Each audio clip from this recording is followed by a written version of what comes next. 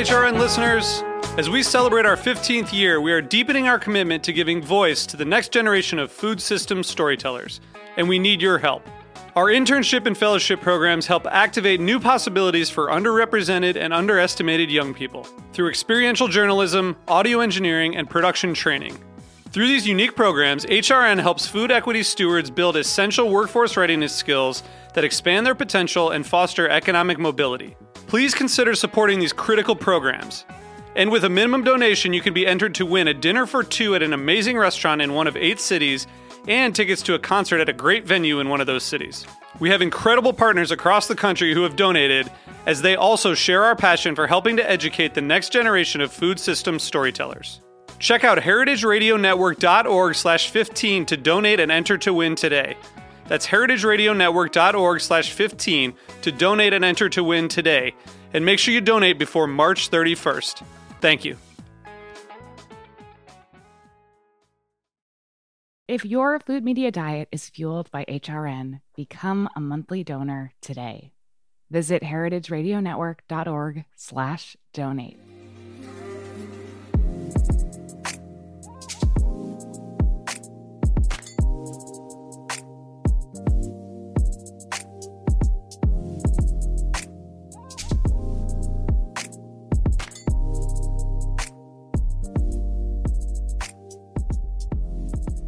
Hey there, and welcome to the Feed podcast. I'm Alexa Santos, a food editor at the Feed, the world's largest crowdsourced food publication and social media community, serving as your daily source for what to cook, bake, eat, and drink. Throughout season 4 of the Feed podcast, we will be trying to help you solve the daily question that we're all faced with, which is, what's for dinner? Each week, we will be speaking with members of the hashtag Feed community who are a constant source of ideas and inspiration and help us get dinner on the table every night. Today, I am joined by Tina Choi, AKA Doobie Doo Bop on social media. Tina is a viral content creator, recipe developer, and food scientist whose mission is to make Korean food more well-known and attainable to a wide audience. Check out her mouth-watering food videos on Instagram, TikTok, and YouTube at Doobie Doo Bop. And welcome to the Feed podcast, Tina. I am so excited to have you. Hey, Alexa. I'm so excited to be here. Thanks for inviting me. Of course. So, Tina, you have a wonderful story of how you became such a little foodie. I want to get into that, but start by telling me about kind of your childhood, where you grew up, what was some of the foods that you were eating when you were little. Kind of take it back to the beginning for me. Okay, so my origin story.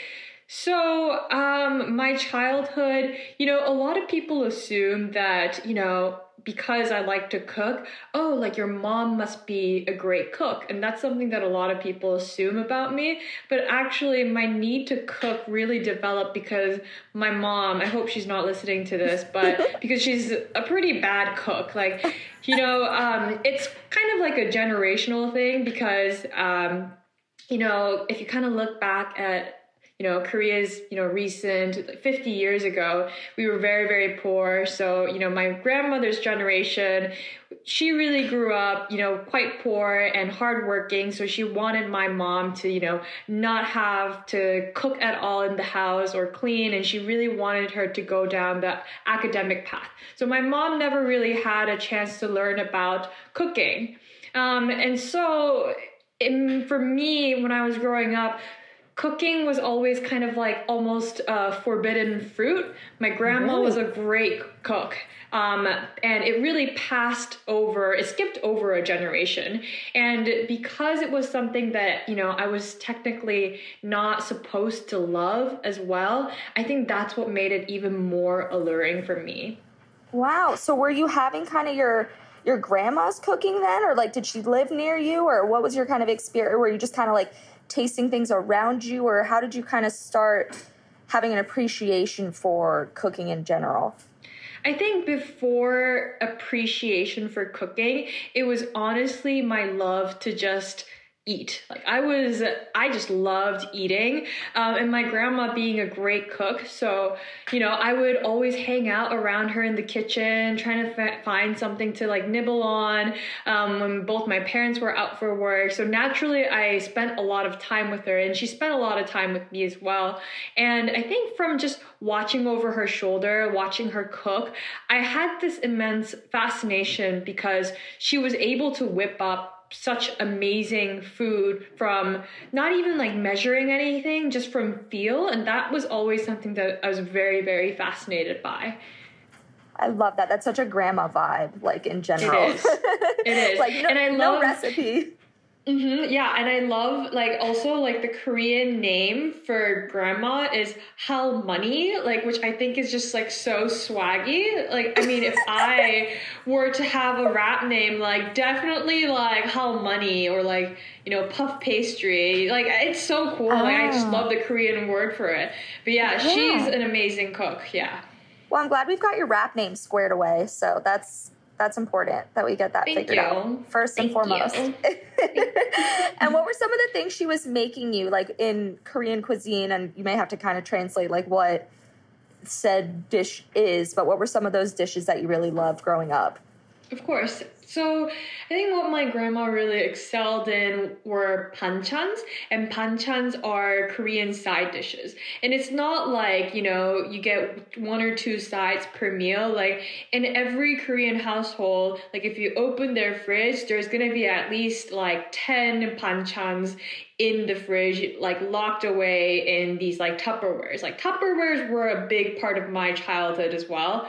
And she was really just good at throwing together whatever was in season that she found in the market, like in the local market that was near our house. So she would like take me there, and if spinaches were like in season, like she would pick them up and just kind of like toss it in some sesame oil, some sesame seeds, season it with a bit of fish sauce. So it was honestly just cooking with feel, and those were some of the dishes that she was very, very good at. And I think that essence of being able to kind of experiment has also like passed down to me, which I very much appreciate. Amazing. I love that. And yes, Tupperware was a big part of, I think, everybody in our age demographics childhood, no matter where you grew up. Oh, 100%. It was all about the Tupperware and losing the lids and not knowing where, and like having to rebuy sets of Tupperware and like them falling all over the cabinet. So that was a very iconic part of every, like, I guess you're millennial-ish. Mm-hmm. Sort of. We'll give you that just for now. Mm-hmm. I won't call you Gen Z just yet.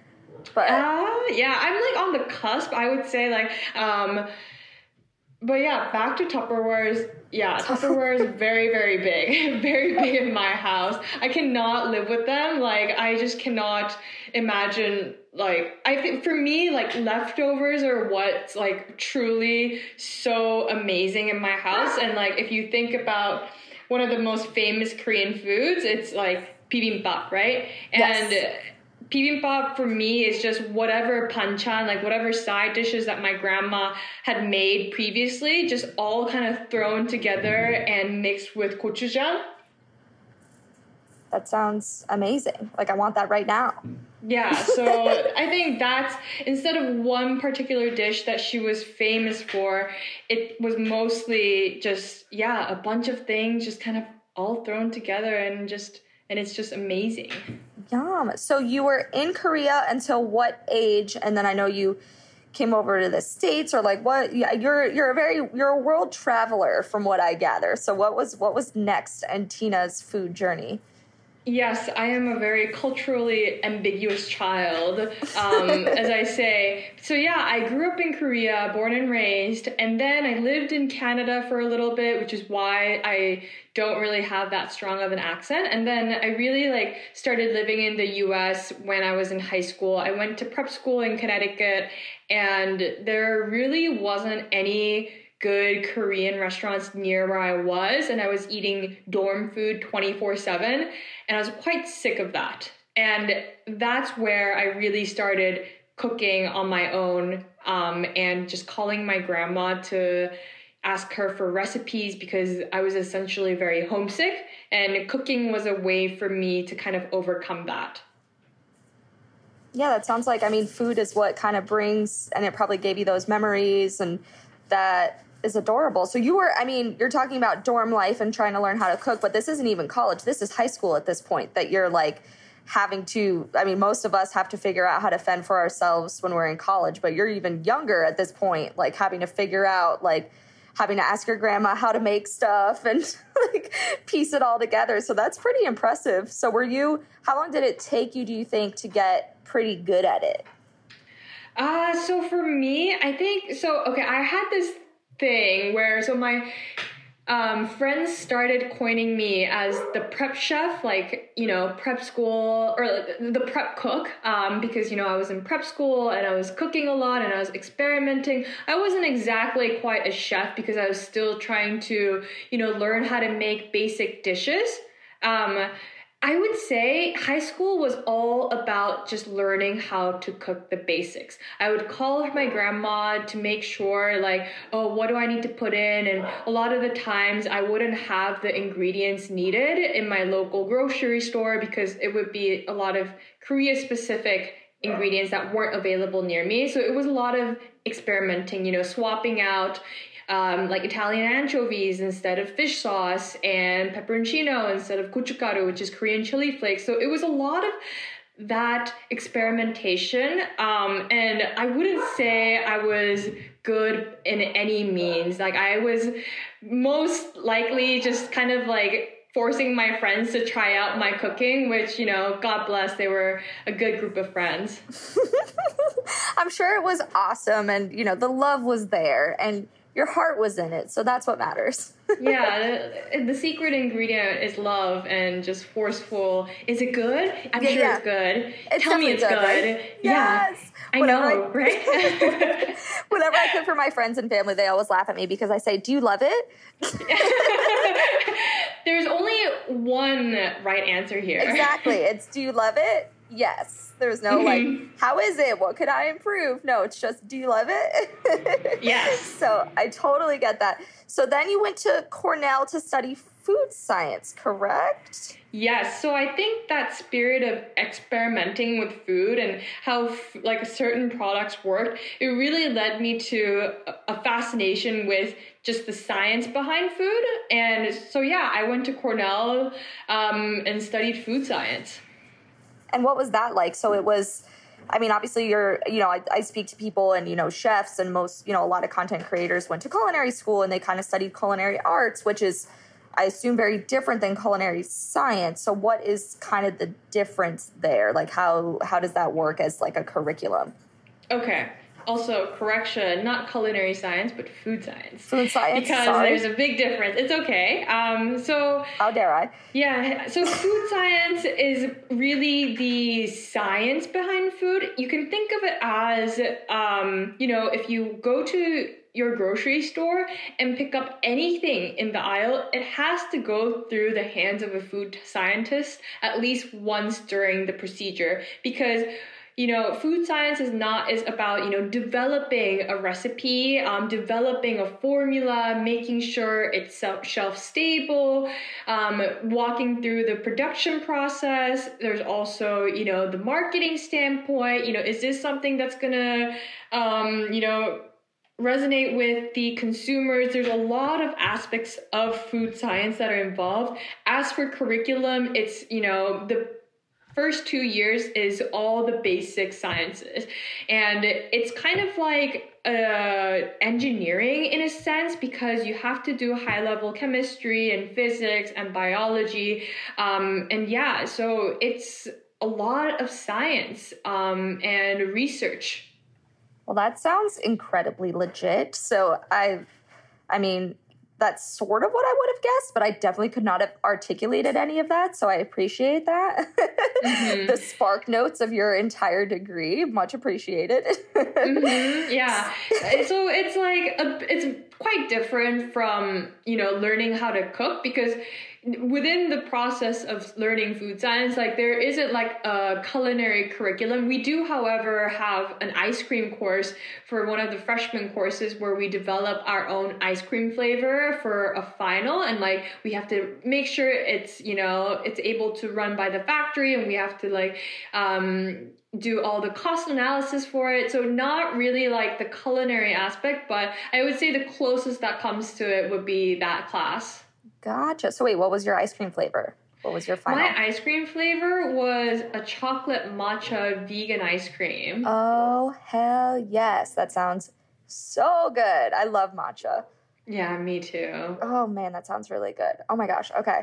So, so you go to Cornell, you're studying food science. You obviously had a passion for cooking and learning from your grandmother. So when did you start creating content and kind of turning this passion into something that is now today like a tangible, you know, career path for you? Okay. So I'm going to just backtrack slightly to how I started creating content. So as I said before, food science is a lot of like the science aspect of it. It's working in labs, and a lot of people after graduating, they go to do research and development, and we spend a lot of time in labs. And while that was interesting to me, it wasn't something that I was super passionate about. I had always been very, very interested in the culinary aspect of food and more of, you know, breaking bread with people, sharing recipes that I grew up loving. And that was like what I was passionate about.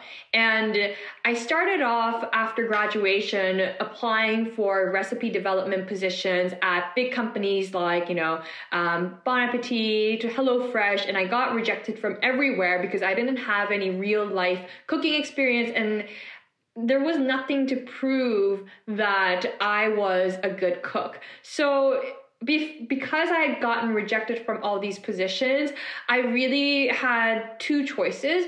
The first choice was to go to culinary school, and the second choice was to, you know, I'm going to devote 1 year into making content and doing the things I love and essentially showing off to the world that, you know, your girl can cook. Like that's what yes. I was thinking about. So culinary school, I felt that even after graduating, because I wouldn't have any real life experience, it wouldn't be as helpful, and it was quite expensive as well. So I decided to use that grad money that I didn't go to into creating content. And in the beginning, I started mid-February. That's when it started, like 5 months ago. It was a lot of complex dishes, like big projects, because I really wanted to solidify myself in that field where it's pretty heavily male dominated. Yes. So it was quite stressful because I was trying to prove a point almost and say to the world, hey, like I can cook too.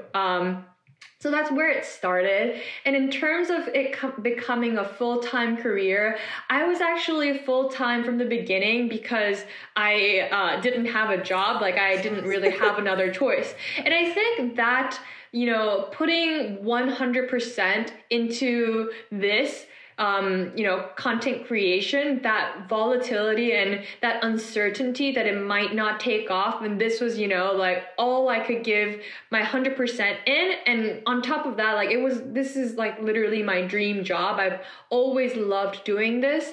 So I think it was that passion and that desperation that really made me push out content and really develop recipes 3-4 times before posting it so that people would enjoy it. And I think it was honestly a lot of stress and anxiety that made me be able to pull this off full time. Even though that doesn't sound that nice, I think that's the truth behind it. Yeah, honestly, yeah. Doobie Doo Bop, sponsored by anxiety. It's great. Exactly. Anxiety, depression, and stress. Yes, perfect. We love that for you. But no, I mean, you're doing such a killer job, and like the recipes and just kind of the mission in general of bringing that cuisine that you know and love to the masses is obviously incredibly admirable. And I think even me, who, you know, is pretty well versed in, you know, the food scene, I learned so much from the type of stuff that you post, because I mean, you can probably talk more to this than I can, but, you know, Korean cuisine is not super well known. I mean, at least here in the States, as far as like a wide variety of dishes outside of just like the kind of standard stuff that you see all the time. So, I mean, I personally thoroughly enjoy and learn from what you do. So it's definitely working out for at least me. So. Thank you. That means a lot to me because I think that part of my job as a content creator who puts out, you know, cuisines, dishes from my culture, it's my job to also showcase dishes that aren't really that popular in the US. Of course, like Korean barbecue, bibimbap, very, very standard. Most people know about it. But I want to tell people more about like yangnyeomgyeojang, which is, you know, spicy marinated crabs. And like there's a lot of different side dishes, and Korea just has a very long-standing relationship in terms of its food culture and culinary history that I am so, so passionate about sharing. So that to me really means a lot. So thank you. Of course, yes. And so your cooking style has, you know, evolved and, you know, you've gotten, from what I can tell, very well versed in the kitchen. So when you're cooking for yourself beyond just content, like how are you kind of approaching what's for dinner every night? Like, are you making these elaborate meals for yourself, or is it just like, throwing some stuff together? I mean, obviously, like for every meal I eat super gourmet. Like I make, you know, 20-hour ramen. Of course not. Heck no, because I spend so much time cooking and cleaning, and also like I'm around food all the time. I honestly, for myself, it's either just leftovers from the shoot or, you know, something like very quick and easy. Like I've been eating so much like just eggs and rice, like whatever's like the easiest and has the least amount of dishes. Check. That's for dinner. But the stuff that you make online is like very elaborate, but so you do get to enjoy that, I hope, at the end of the day most of the time. Yeah, I do for sure. I have like leftovers because I recipe test quite a few times. But because, like, for example, for my curry video, for my Japanese curry video, I had to make Japanese curry 3 times, and each batch was, you know, 2 to 3 portions of food. So I had like Japanese curry in my fridge for about over a week, and I was eating it every day. So now I can never look at Japanese curry the same way. And like, I still like shiver a little thinking about it. It's just, I wince a little. Oh my God. But that video of yours is so good. I'm picturing you right now. You're like, katsu curry. That's exactly how you said it. I did, yeah. But yeah, like it was very good. Like the first few bites, delicious. I ate like the first 2 bowls like on the spot. But yeah, like after a while, it just I can't eat like certain dishes again for sure. It definitely ruined a few for me. So tell me, what do you always have in your kitchen, like ingredient wise? What are you always stocked with? What am I always stocked with? I would say, okay, as a Korean, I have to say kimchi. Like I always have kimchi in my kitchen. Like even when I'm really lazy, like I would just have like, you know, just white rice, freshly made rice with kimchi and a little bit of, you know, seaweed. And that's just like the perfect meal for me because it's so quick and easy. As for condiments, you know, there's so many that I love. But I would say like the core essentials are soy sauce, sesame oil, gochujang, which is Korean chili paste, and gochugaru, which are Korean chili flakes. We love spice as Koreans, so those are like the core ingredients that I cannot live without in my kitchen. So what's your favorite dish that you've made lately? And I'm gonna butcher the pronunciation, the tteokbokki, the little rice cat. How do you say that for real? Tteokbokki? Okay. That was not close. Okay. So that's I think one of my favorite that I've seen you do, but what's your favorite that you've made lately? My favorite that I've made lately, that doesn't make you nauseous thinking about it because you ate it for 9 days in a row? Okay. It's actually, okay, I made it quite recently, and this is something that I actually don't get sick of, are these kimchi cheese rice balls that I made. And I developed this recipe because they have this at Costco Korea. They have it in the frozen food section, and like I would always have it at home, and I was really craving them, and I just batch make them. Like I make at least like 10 to 20 when I'm cooking for it, and just put it in the freezer, and I just microwave it, and that's just like a really quick and easy snack for me. So that's one thing that I would actually never get tired of. Yum. Yeah, and I love the like combination of in Korean cuisine, like things that are kind of like spicy and cheesy. That seems to be like an overarching theme from just kind of the stuff that I've seen you make. So it's very like, oh my God, I'm getting really hungry right now. Yeah, it's like it's 4 over here, so I know it's late where you are, but like I'm really encroaching upon dinner time here. We're getting close. So yeah, like I feel like cheese is just like Korean people are obsessed with cheese because like, you know, cheese isn't something that was like super readily available in Korea. Like it's quite a recent ingredient. Like it wasn't really that prevalent even like 15, 20 years ago. So like when, yeah, I mean, we just don't use it, and like it just wasn't like really incorporated into any dishes before. But then it's quite a recent development. I would say like the last 10 years, we started really experimenting using cheese with traditional Korean food that are quite spicy, and it really works well. Like some of the greasiness and the spice, it just works really well, and I think it's been used quite sensibly in some places, but it is definitely overdone in some dishes as well. So cheese is like we have a love-hate relationship. Okay, well I'm a fan, so I'm along for the ride. I'm glad. So tell me, Tina, who inspires you? Who inspires me? Man, that's a big question. I think that's a huge question. There's a lot of people that inspire me. I think as content creators, you are inspired constantly by all these amazing people that are posting amazing content on the space. I would say a lot of my peers are my inspiration. But as for like a career path, I am so inspired by Anthony Bourdain and Eddie Huang.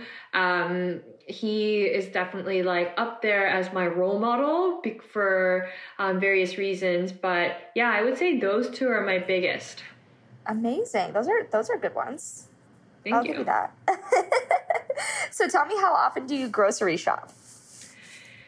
I like to grocery shop. Like I'd like to do a big haul once a week. And that's when I'm really like getting all the things that are essential, like, you know, onions, garlic, green onions. Those are some other things that are always in my fridge. So I do like a big shop once a week, and I go grocery shopping almost every day because I end up just like forgetting about a single ingredient before I start shooting. So I just like run to the store and I run back. So unfortunately there are days where I go to the store like 2-3 times. So like the cashier like definitely knows who I am and just thinks I'm like crazy because I would just be like going to the cashier and just putting down like one onion or one block of mozzarella cheese, and I'm just like panting and just like be like I'm paying my credit.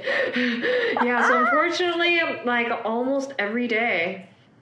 Wow, well they probably have some thoughts about you. They definitely think I'm a freak. 1000%. You gotta do what you gotta do, man. You're making it happen.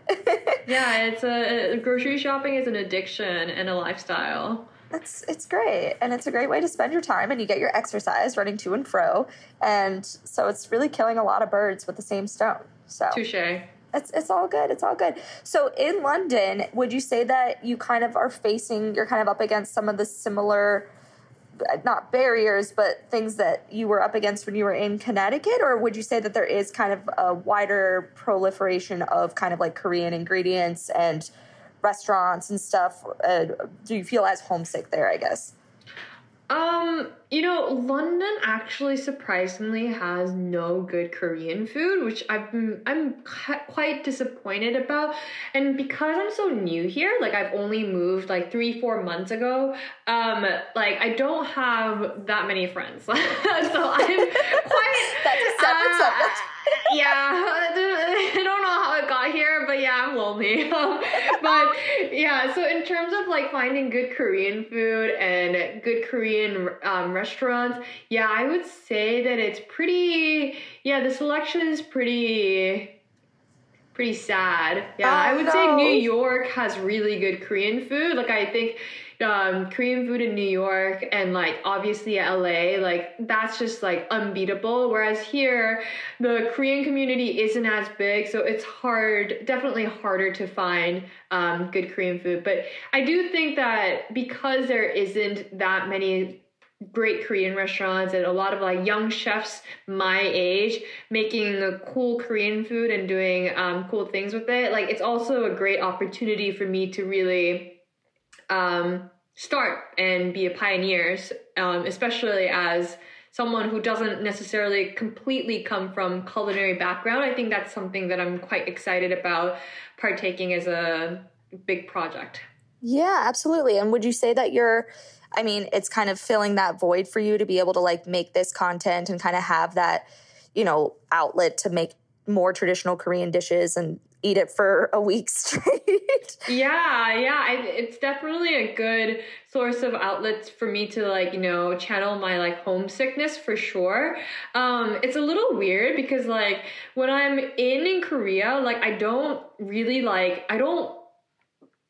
miss like Western food, but then when I'm in like the US or when I'm abroad, I start like craving Korean food like crazy. The harder it is to get groceries, like Korean groceries, the more I start craving it. So it's quite weird. And like it's a feeling that's like shared by a lot of expats as well, because all my friends say the same too.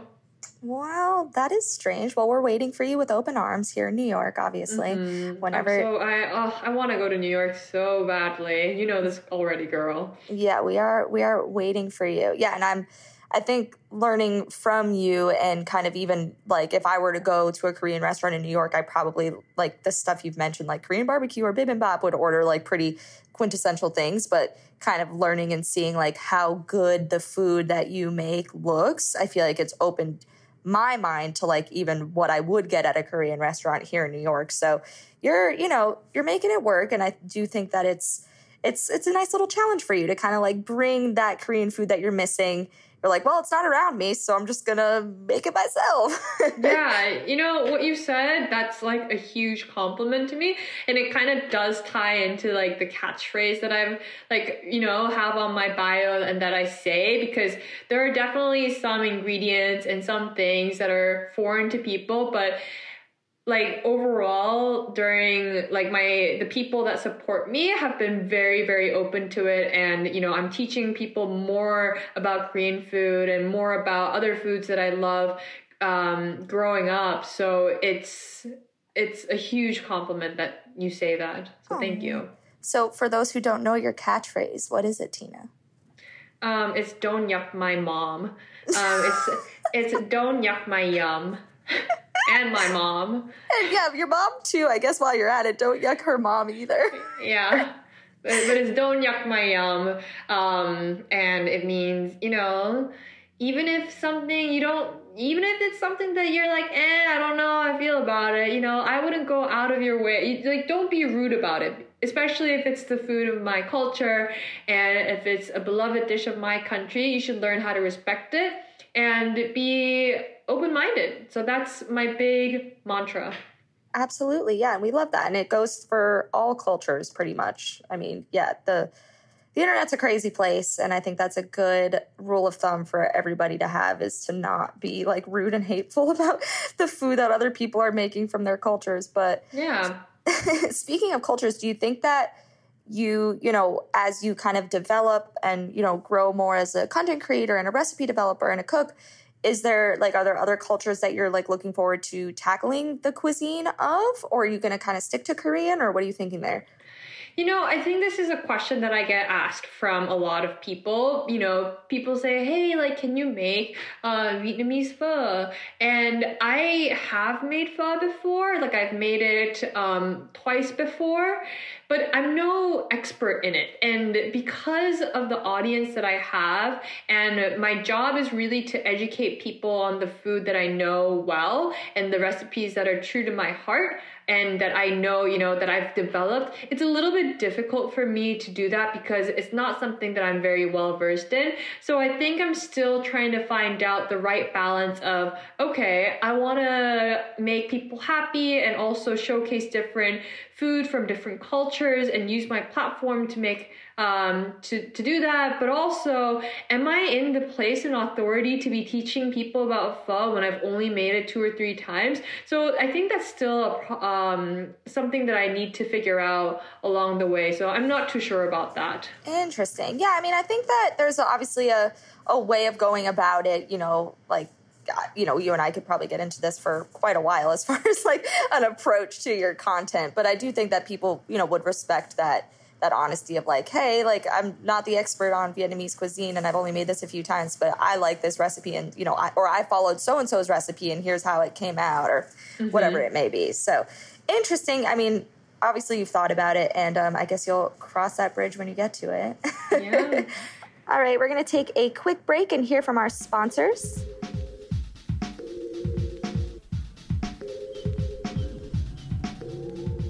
Hey, this is Hannah, HRN's program manager. You may have noticed that we have a whole new look. We also launched a new website that's going to make your listening easier and more enjoyable than ever before. HRN is the original food podcast network. And as we enter a new chapter in our 12-year history, I want to ask you to invest in HRN for the long haul. If you rely on this show to fuel your food media diet, become a monthly sustaining member today. Our members keep the voice of America's food movement alive and kicking. Your donations support this podcast along with 40 other shows on Heritage Radio Network. Your contribution helps give HRN the security we need to stay on the airwaves throughout the pandemic, and your continued support is allowing us to reopen our studio. Plus, we like to give our regular members special treatment. So sign up to become a monthly donor and get access to our secret menu. We've gathered together exclusive discounts and offers from some of your favorite food and beverage brands. So you get to enjoy insider pricing on goods that will ship right to your door. Join our community of monthly donors, and special deals will come your way throughout the summer. So can you make a gift of $5 or $10 a month? It'll show me and our whole team at HRN how much this podcast and food radio in general means to you. Become a monthly sustaining member today at heritageradionetwork.org/donate. So I have a hard question for you. It's a little game, a PG-rated version of F, Marry, Kill, where you F one thing, marry the other, and kill the third. Are you familiar? Mm-hmm. Yes, I do know. Okay, so it's 3 food items, and so it's I picked 3 that are probably going to be hard for you to choose between. So we've got F, Marry, Kill. We've got kimchi, cheese, and rice. Oh. Yeah. Oh, no. Okay. Yeah, I came for you. Okay. Well, kimchi, cheese, rice. Okay. Man. Okay. Yeah. Definitely. I'm going to think about marriage first because that's something I cannot live without. That's my homie. Yeah. So